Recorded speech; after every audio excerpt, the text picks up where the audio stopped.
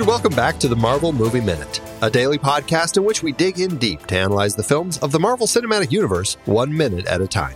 I'm Andy Nelson from thenextreel.com. And I'm Pete Wright, also from The Next Reel. We're looking at Jon Favreau's 2008 film Iron Man. And closing out the week with us is Niall McGowan, back from the Bat Minute. Yeah. Welcome back. Just call us Bat Minute. Yeah. On today's show, minute 115 is what we're looking at. The minute starts with Agent Coulson talking to Tony about his port papers, and it ends with Pepper telling Tony to get the show on the road. This is our, we're kind of in that pause, that beat after the big climax. Everybody's taking a breath. We're kind of building to the end of the film, and it's just a nice moment, kind of wrapping things up here with Agent Coulson as we get to do here.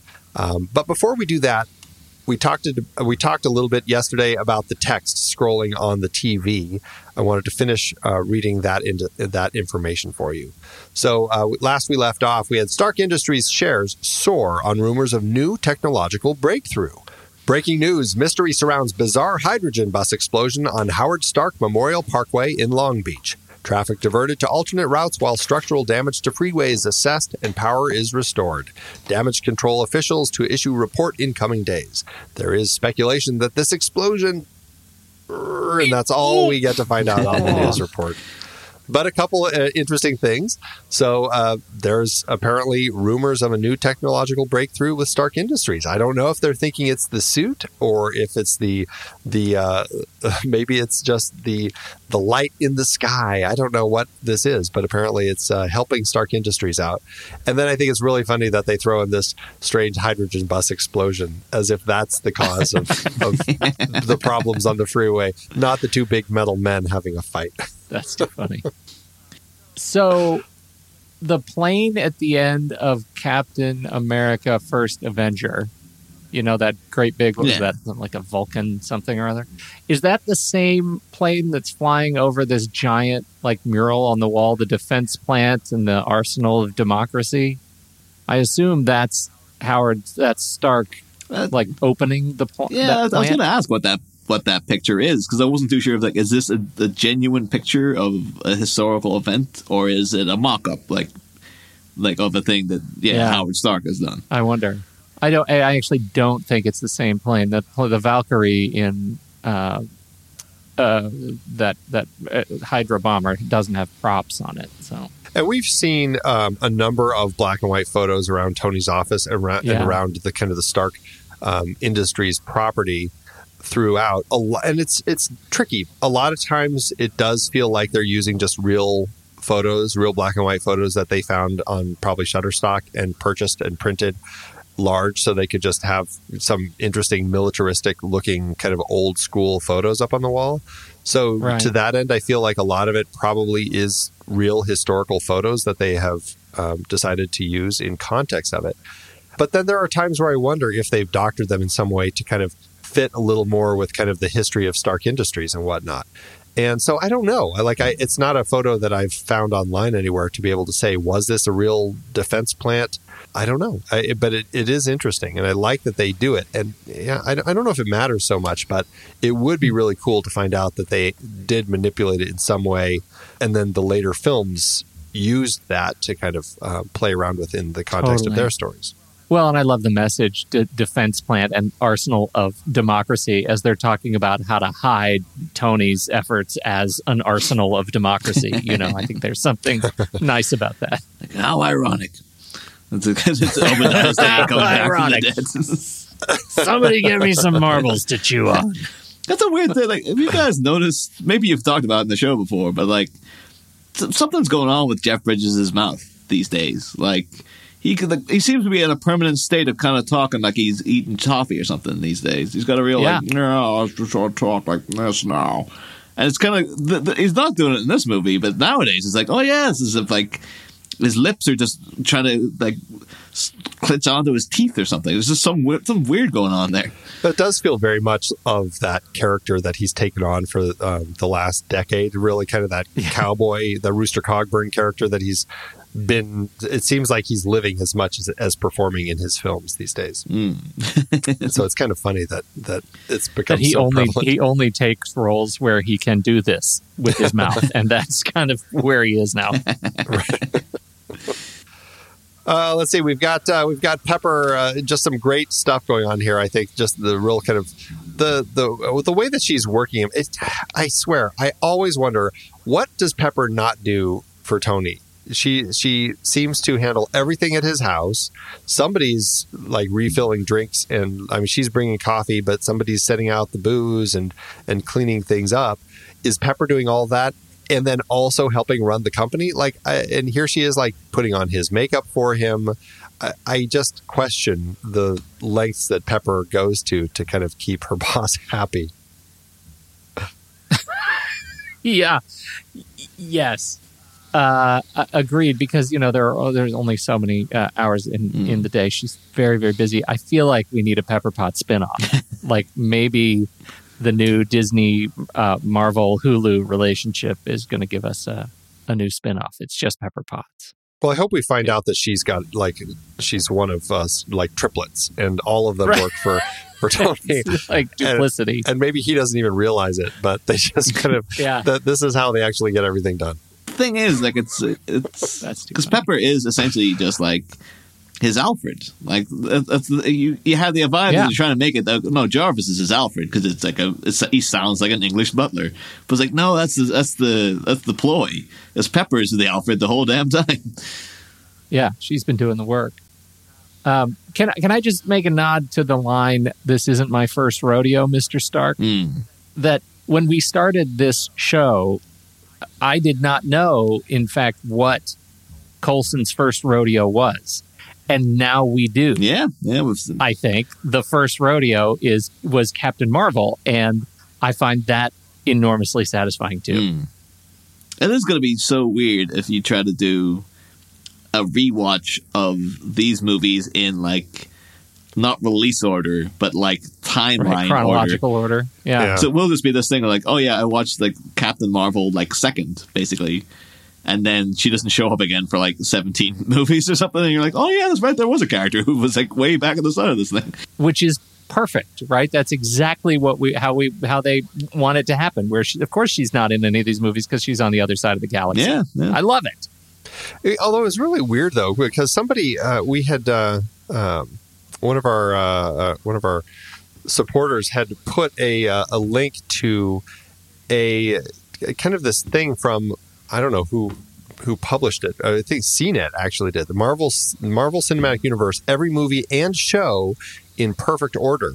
And interestingly, they left Captain Marvel after Ant-Man and the Wasp in order. And I don't know if the reason for that is because solely of the mid-credit sequence, which kind of ties it very much directly to everything going on with Infinity War. But that's where they left it. But weirdly, then also they put Infinity War after it. See, I wouldn't like mind that as you could take the mid-credits bit as a nice little tease where if you hadn't seen them before, you'd be like, what's all this about? And you don't find out until years later. Because I actually did do that because I'm going through my big rewatch at the minute, and I did do a little bit out of order where I watched Ant-Man before Age of Ultron. Because it's just the fact that I had the choice between the two of them. It's like, well, Ant-Man's shorter and I don't have much time tonight, so I've gone for this instead. And I kind of forgot that there's loads of allusions to Age of Ultron. They talk about like, oh yeah, the Avengers out there dropping cities out of the sky and all this kind of thing. And I was watching, it's like I like it this way though, because if they had released it first, the audience would be like, wait, what happened? What have the Avengers done? And then you'd be like, there's an Avengers movie coming out. You're like, oh crap, I gotta see this one to find out what happened. It's a really interesting order, and it will be fun to kind of play around with that and just kind of watch things. I mean, obviously, we're all watching them as they're released because we're watching them as soon as they released. But it would be interesting to, like down the road, like 10 years from now or whatever, when people start coming up with their own, like, there's the machete order for Star Wars and these different orders for how you should watch these movies to really make it all make sense. Yeah. I'm actually already working on our infographic for the Marvel Movie Minute listening order. So don't worry about it. I got that covered. Yeah, we'll have a whole, I've seen people listed order down, though, like, the preferred order, and they always cluster the Guardians of the Galaxy. It's like, yeah, you watch the first one, then you watch the second one. But I always think, like, no, you need to break it up. Like, I put it in, like, you get to Avengers, because that's the culmination of Phase 1, then Guardians of the Galaxy, and then you take a break from those guys for a little while, and then after Age of Ultron, then you're back. We're like, oh, yeah, so now you've seen the culmination of another Avengers movie, back to the Guardians and what they're up to and stuff. And I don't understand why you'd want them to have this random bit in the middle of your story where, like, yeah, we went with these guys for like 4 hours and then we won't see them again for like 8 more movies. It just doesn't make any sense to me. Yeah, I think Iron Man and Iron Man 2 are the only ones that are pretty close to each other. Everything else is spaced out kind of across phases. It's still not odd phase of like, oh, the Incredible Hulk. Yeah, you don't have to as well. Like, you could watch it if you want to, but you don't have to. Oh, Niall, we have to. We'll be doing that. We have to. You have my sympathies, guys. I like that one. I don't think. I think it's a little unjustly disdained because it's so different. But I'm looking forward to talking about it. I think it'll be interesting. I liked it at the time in the cinema. I was like, yeah, that was okay. And then I caught it. Again, though, it was cut down for TV, so maybe that was what was doing the damage. But the second viewing was like, after so many great Marvel movies that come out, I was watching it like, oh, this is terrible. Like, it was, but it might have been just in comparison to the good stuff that had come since. So it's I remember there was a bit though. And again, you guys will talk about it, but like, I was sitting watching it, and out of nowhere, Michael K. Williams disappears on screen for like a split second, and I was like, what the hell is he doing here?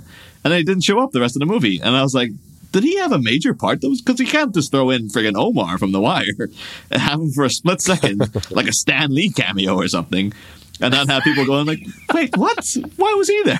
Yeah, we'll have a lot to talk about with him and everyone else next year when we get to The Incredible Hulk. That will be interesting.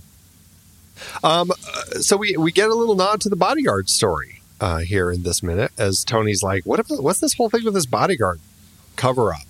It seems a little flimsy, and I like that he points that out, and I also like that they have it, because that is, for the longest time in the comics, that was the excuse that they had, is that they said Iron Man is Tony Stark's bodyguard, and that's kind of how they went in the comics. So it's a nice nod to have that here as the cover story. Yeah, it's a good to have your bases covered, where like, because you might get some of the hardcore older fans been like, oh, you bring us up, and like, yeah, there you go. It's been it's in there. It's kind of like, I always felt that again, you guys will talk about it in several years time, but I always felt that they were really covering their bases at the end of Iron Man 3 when they actually have Killian say like, I am the Mandarin. Just so they can't be like, oh, they didn't even do the Mandarin. It's like he is the character. Like, that guy right there, he is declaring, I am the Mandarin. That's our version of the character. It wasn't Ben Kingsley, it was this guy. But people still didn't get that. People still complained about it. But I took it to be like, no, that's them going, no, the Mandarin is in it. He is a character in it. It's Guy Pearce. It's not the other guy. And then we get the final reveal in this minute. As Pepper goes to thank Agent Coulson for all of his help, and tries to repeat the acronym that he has, and he interrupts her and says, "Just call us S.H.I.E.L.D." There it is. The thing is, though, it's one of these. It's great in the movie, and in 2008 in the cinema, this was just like, oh my god! But like in years since, with all the stuff that they laid out with the MCU, it's kind of like, it took them this long to come up with the name S.H.I.E.L.D. Like, you see friggin' Peggy Carter in S.H.I.E.L.D. way back when. They never thought to shorten it. And then you're kind of like, wait a minute. They never thought to just take the initials of the friggin' the big phrase they kept saying, and just make cool as all hell Nick Fury. Never went, why don't we just call it, oh, look, that makes S.H.I.E.L.D. Like... Right. If what you are the take odds? Just the first you guys, How have we not seen it? I get the feeling from this sequence with Coulson's delivery here that sometime in between the last scene where they had to address the name S.H.I.E.L.D. and this time, there was a meeting, like a complete bureaucratic meeting, and they said, okay, we're fine. It is now officially sanctioned by marketing that you can say S.H.I.E.L.D. And so he is just telling everybody, don't worry about it. My email address is now shield.gov, and it's okay. I just feel like this is a project. It's a marketing project that's underway, and I would see that movie too. I'm totally forgetting now. Did they reference S.H.I.E.L.D. at all in Captain Marvel as S.H.I.E.L.D.? Did Yes. they ever say Yeah, S.H.I.E.L.D.? I don't know. They had the S.H.I.E.L.D. cap that they're talking about going undercover, and she's like, do you think it's intelligent to wear a cap with your S.H.I.E.L.D. logo on it and stuff? So yeah, they did. But is it just the logo, or does it say S period, H period, I period, E period, L period, D period? Or I think it might just be the emblem. So maybe they got around it that way. But I'd be interested too, because at the very end, when Fury's working on the computer and he's typing out the Protectors Initiative, the Avengers Initiative, that thing, I think it says something about S.H.I.E.L.D. on the screen, maybe. So maybe this is just proof that Agent Coulson is just really slow, and he never got that all of those words put together created this acronym S.H.I.E.L.D. Or maybe he's just very precise. He's precise, not slow. Right. He's precise. He's precise. He's like, if this is what it's called, let's call That's it. right. No, you made it. You made up those words. We These have are the to words. stick to We're it. saying Yeah, the words. we're gonna own it. it could be that like the previous Coulson you saw was like a dodgy clone who wasn't quite all there, so he'd never pieced together, oh yeah, it's spelled S.H.I.E.L.D. Right. And now he died. They brought in a new Coulson, and he's like, yes, it's S.H.I.E.L.D. And that's why he's so abruptly was like, just call it S.H.I.E.L.D. And just He's the life model decoy. Yeah. Oh no. Or maybe there was more scroll work going on that we were realizing. I would have liked to see, though, if they had a scene in Captain Marvel where like Nick Fury's talking, he calls it the big long phrase, and she's just like, why don't you just call yourself S.H.I.E.L.D. or something like. And then, as if the internet wasn't angry enough about the movie, that would have given even more fuel to the fire. Exactly. Well, Niall, do you remember when you first saw Iron Man? Did your theater have a big reaction when he said, call a S.H.I.E.L.D.? Well, that's the thing. Like, I do remember going to see Iron Man. It was a real... It's kind of bizarre, because it was an opening day thing where it's like, oh, I had to see this thing. Whereas, I'm sure like a lot of people, like the character, I knew him. But like I mostly knew the Marvel verse from the cartoons, like the animated Spider-Man and the animated Iron Man, even though it wasn't on as much. And because like my hometown, Ireland, getting access to like Marvel comics wasn't, it wasn't easy. Basically, there wasn't a thing that shipped in quite regularly. Get them anywhere now, but. So at the time, like I knew, like, oh yeah, Iron Man, I remember that cartoon. But there was enough buzz about it to be like, oh yeah, you should go to this. And then I just knew of like the mythos and stuff. So then you guys are saying it was telegraphed, but I was sitting there. I just took the joke. It's just like, oh, he's got the agency has a really long-winded name. And then at the end when he said, oh, just call it S.H.I.E.L.D., I was like, oh my God, I didn't piece that together. That's amazing. And I was probably like, it's Nick Fury. So I remember Nick Fury, and I got really into it and stuff. And so I was very excited about it. And I do remember there were people there who were like, there was a palpable kind of like, oh, there we go. And then because it was, of course, the first of the MCU, I remember didn't know who the people were, but there was a ragtag band of us who knew, oh, you're supposed to stay until the end of the end credits. And we were just like, I remember they brought up the house lights and everything, and there was a guy standing with a brush looking at us like, what are you guys still doing here? And we're just like, there's supposed to be a thing. Like, what? I don't know why you brought up the lights and stuff. And then there was that worry of like, maybe there's not a thing. Maybe we're all just sitting here like idiots for no goddamn reason. And then they did the Avengers Initiative thing. Like, oh, thank God. Hey, there we go.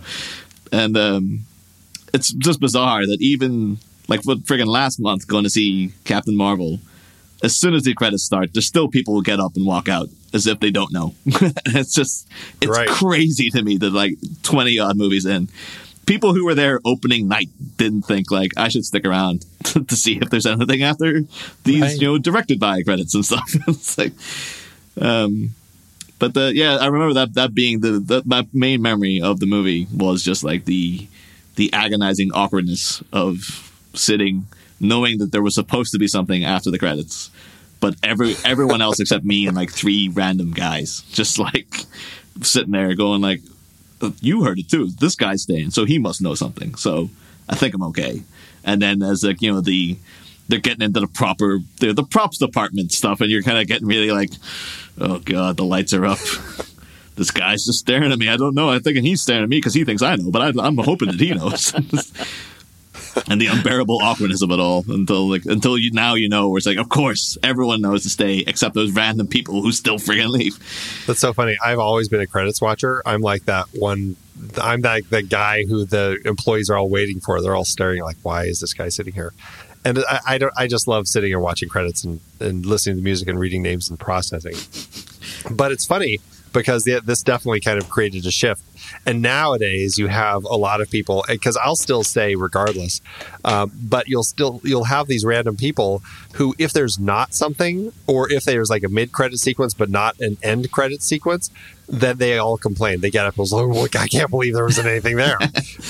I do remember my hometown theater. I didn't see it myself, but my brother told me about it, that outside Batman versus Superman, they actually had a notice saying there are no post-credit scenes. Just up in the door, as if like, get the hell out once the credits starts. It's like, we're sick of waiting for you damn people to move.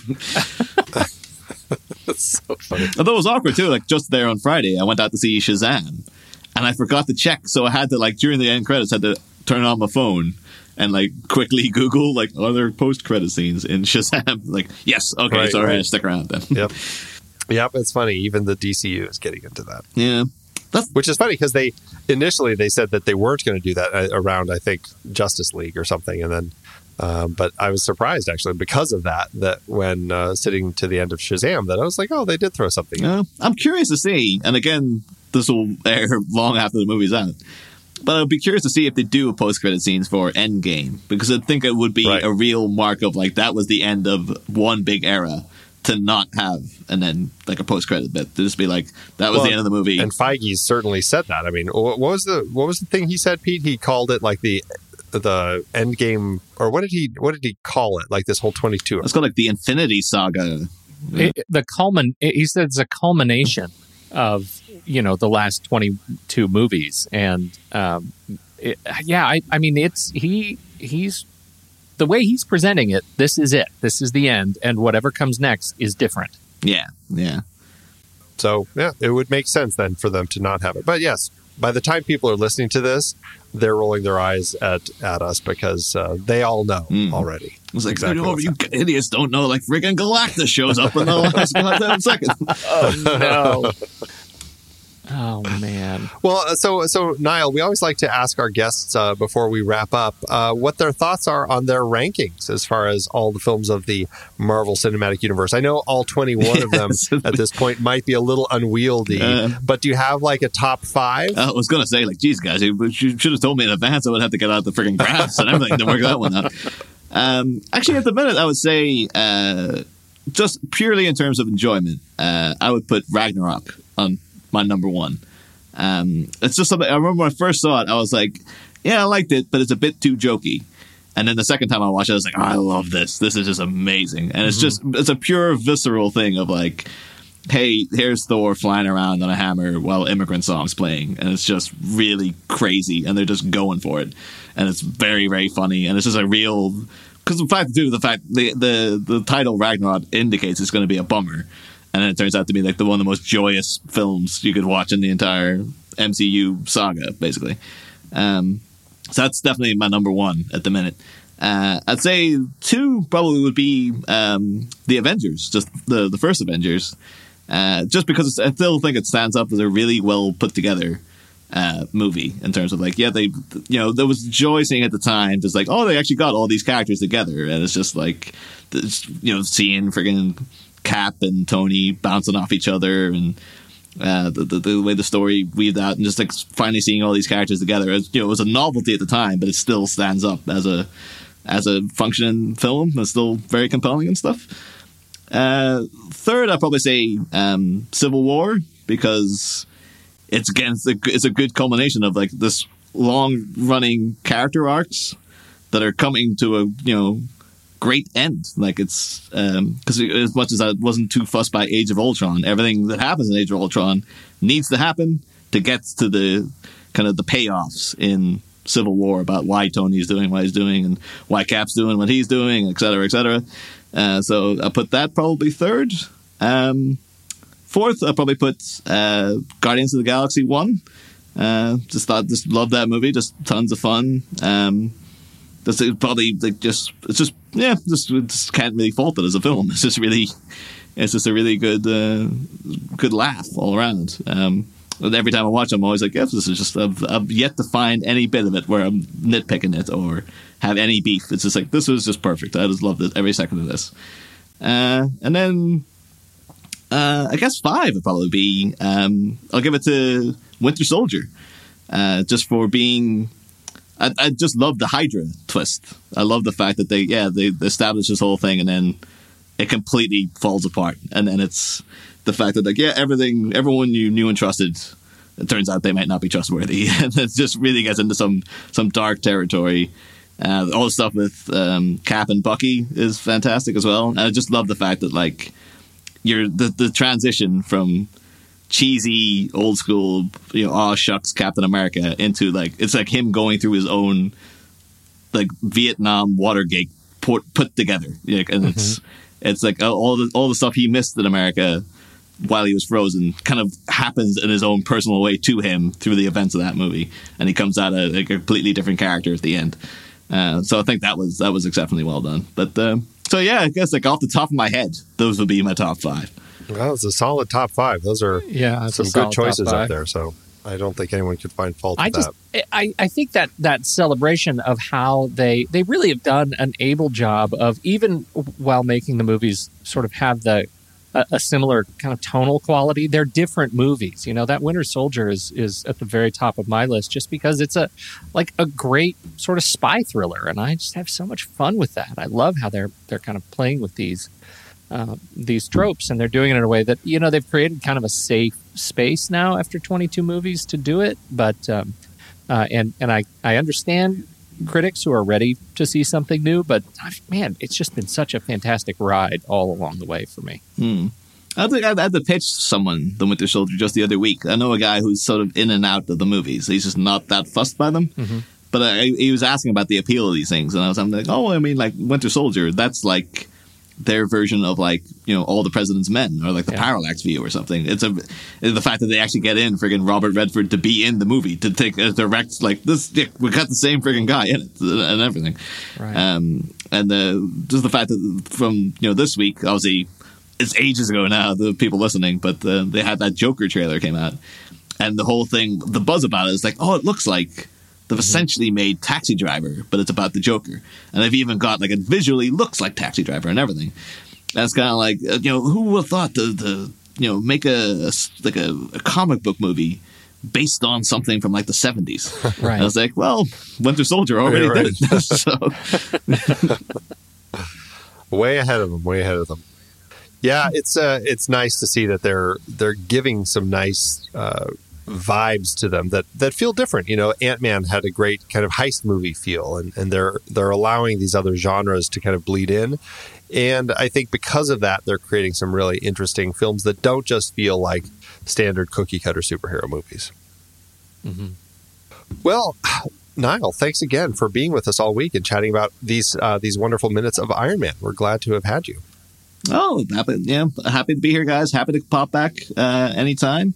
I know because we're near done with Batman Returns, but you guys are welcome to pop over for Batman Forever. I don't know if that's how strongly you feel in that movie, but you're more than welcome to come in and talk about a few minutes of that once we start that later in the year, if you should so wish. Oh, yeah. I would love to talk about that one. That's actually, I think, a pretty interesting one. So I think it's probably my second favorite of those 4 films. So I've been surprised. That'd be good to talk about. Yeah. I've been surprised so far. There's been a lot of positive feedback about Batman Forever in the lead up to it. So.